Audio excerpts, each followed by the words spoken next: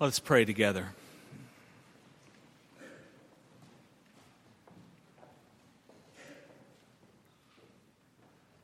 This kingdom, O God, it makes no sense by our standards, and so we pray, Holy Spirit, come and open our blind eyes. Allow us to see that which is deeply and eternally true. Reveal to us in the one who calls us to be disciples, even Jesus Christ our Lord, in whose name we pray. Amen.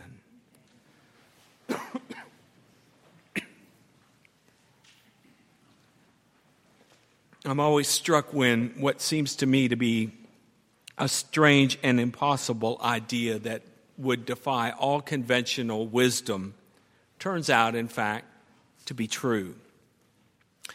Back in 1980, an aging actor ran for president of the United States, and I thought, no way. But you know what? Way. Years later, a writer for Saturday Night Live, Al Franken, kind of snarky, sarcastic guy, ran for Senate, and I thought, no way. 15 years ago, if you would have invited me to invest in this new phenomena called coffee shops, where people pay $4, $5 for a cup of coffee and sit around, not really to visit, but just to do their work as they sit, I'd have said, there's no way. And yet, way. I wonder if back in 1869, when the college students from Rutgers and Princeton got together to play this new game called football, they had any idea, if you'd have said to them, someday this is going to be a $10 billion industry with aspirations of being a $25 billion industry, and that we would organize a whole weekend, this weekend, every year around a Super Bowl, what they would have said. No way. And yet, way. Ideas that defy conventional wisdom, what we know to be true, sometimes surprise us. Jesus' message, I wonder, could it fall in this same category? It defies conventional wisdom. We just sang it. It's church. We sing impossible things here. But really? Really? Blessed are the poor in spirit? Blessed are those who mourn. I mean, do you think that's true? Blessed are the meek. Blessed who are hungry for what's right. Blessed are the merciful. Well, we know that's not true. Anyone can see that. No wonder the apostle, when writing to the Corinthians, in the passage Emily read for us, says the message of the cross is foolishness. Foolishness to those whose ears and eyes aren't tuned to this message. And yet, here we are, gathered together. I think we're here because there's something about the gospel that intrigues us. It invites us to think more deeply. For what if his way, what if this message that Jesus came to deliver, what if it's really true? What if it's not just church true, but true? What if, beneath the ways that you and I were told the world is constructed, here it is, que sera, sera, it's the way it is, the way the world's constructed, the way we judge, the way we rationalize the world, what if the primal connection that includes and welcomes and blesses everyone is more true? What if this mysterious, miraculous connection that I think Jesus Christ came into the world to deliver, to say to us, you are one. Father, he prayed, let them be one as you and I are one. If we could see through that lens, if we could look at life, at the world, at the message of Jesus in this way that is intriguing and inviting and inclusive, how would it shape who we are and how we live and the world around us? What if beneath all of those connections, at the core of that connection is what we mean when we say the word God?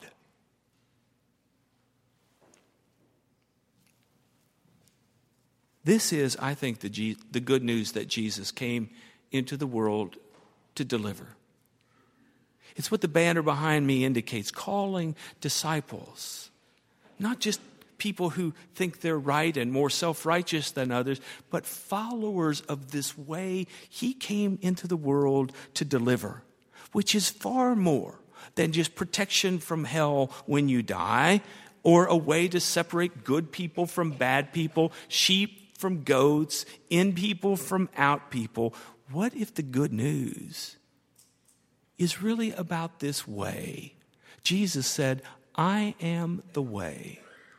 What if the gospel is about this journey that continually reveals for those who have the eyes to see more of the beauty, more of the connection, more of this sacred wonder of life that's bigger and more profound and more liberating than you and I perhaps have ever dreamed? Doesn't that feel big? Doesn't that feel healing and hopeful? Doesn't that feel transforming? Doesn't that feel adequate for what we understand as the mystery and wonder of God? It's far less provincial. It's far less exclusive.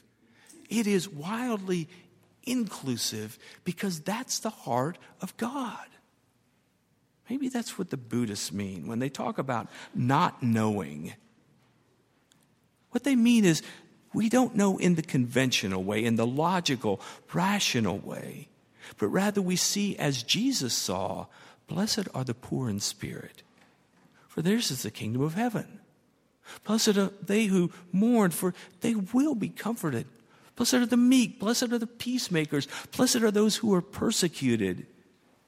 This is how I think we see and celebrate this sacred truth that Jesus Christ came in the world to deliver for you and me. Abraham Joshua Heschel, the renowned Jewish rabbi, said our goal in life is to live this life with what he called radical amazement. To wake up every morning and look at the world in a way that takes nothing for granted, that everything is phenomenal. He says to be spiritual is to be amazed. What might it mean if the gospel was set free to be this kind of liberating truth in the world? I think it's not just a pity. I think it's a crime against God when we allow faith, the dynamism of this work, to be replaced by a creed or a doctrine. To allow the wonder of this life to be replaced by disciplines, do's and don'ts. To let love be replaced just by ritual and habits. To let the crisis of today be ignored because of the glory of the good old days. To let faith become just an heirloom, a relic, instead of this living fountain that continually nourishes and heals and blesses. It's a crime when religion speaks only in the name of authority instead of the name of compassion. Stanley Hauerwas said that we've taken the greatest, most transforming story that's ever been told and have somehow managed to make it as boring as hell. And I think he's got a point. And I wonder which is worse, to make it boring or to make it destructive or to make it insipid or to make it oppressive. Jesus Christ came to call disciples, to awaken us to this new way. Why would we reduce that to a set of rules and regulations? There is desperately Another picture of God that you and I are being called as disciples to take out into the world. Tom Long, who's a preacher type, found himself one day in the emergency room with his wife. His wife had a medical emergency, and he was there tending to his wife, helping her in her moment of need. And they found themselves in one of those little sections, the little cubicle that you put in where you're right next to the family next to you, a little curtain in between. And so he couldn't help but overhear the voice on the other side of the curtain as a woman cried out, "Why is God doing this? Why does God hate us so?" And Long wondered to himself, who's going to tell her that's not God? Who's going to paint for her a different picture of what God is about? Who's going to invite her to explore a different understanding of God? To be an intriguing, inviting, inclusive community of faith is for us to gather here as we are right now. To have our eyes retuned, our ears retuned, and then to go from this place and be intriguing, to arouse some curiosity and interest in a different picture of God. In a world with no pictures or with distorted pictures, in a world that says God likes only some people, in a world that says God's more interested in rules than in relationship, in a world that suggests that God's up there indifferent to the brokenness of this world, we're being called to paint a different picture, to invite people, not just to church, but to God, to a different, liberating, loving picture of this great new world. We have some newer members of our church who told me about a custom they have of going to eat Indian food with some friends of theirs. They go out once a month. It's a nice social kind of gathering. It so happens that the other couple are avowed atheists. This couple, Christian couple,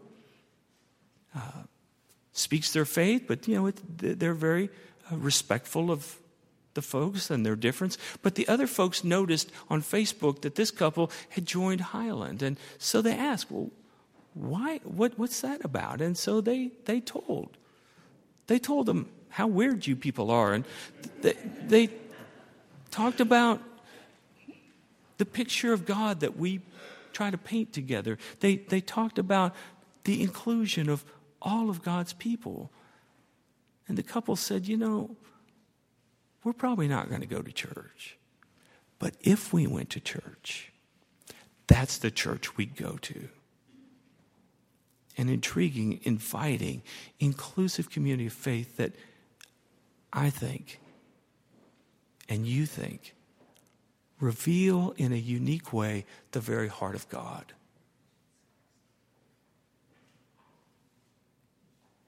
If you've got children, the age of my younger children, you've seen the Walt Disney version of the movie Aladdin, 1,000 times probably.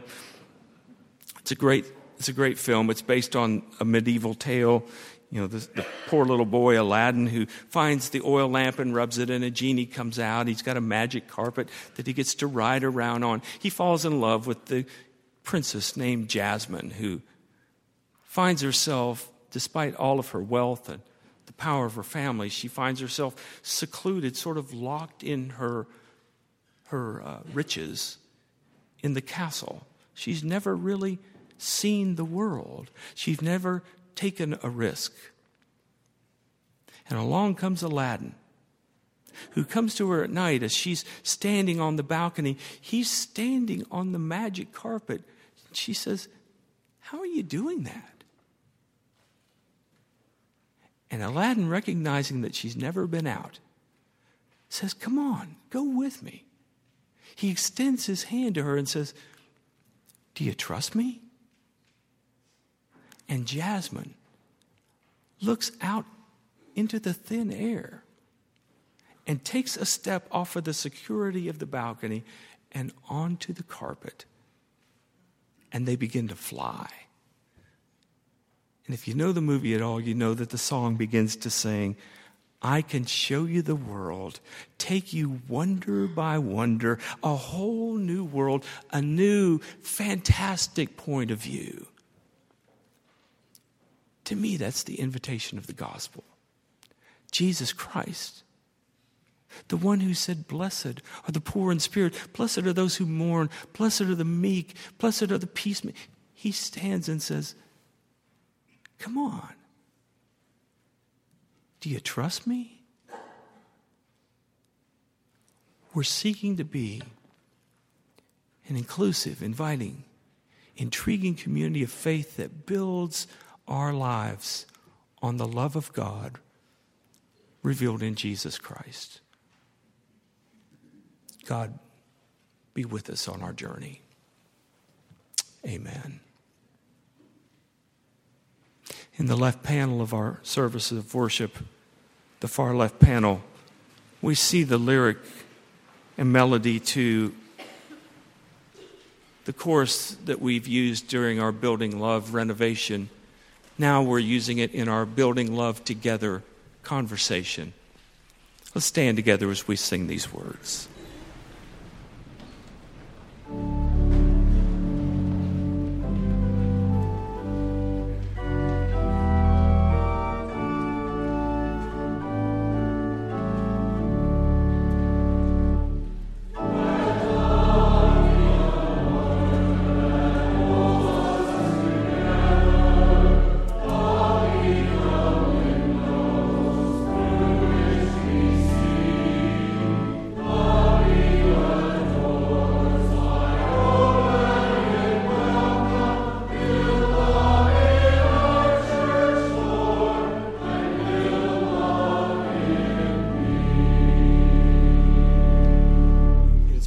In the name of Jesus Christ, to invite every one of us to this table of love. It is for us a sign of what Jesus Christ has come into this world to do. Show the power of redemptive love by giving his body and blood. Believing as we do that Christ rose again and is here among us, we're all now invited to this table to be the people of God.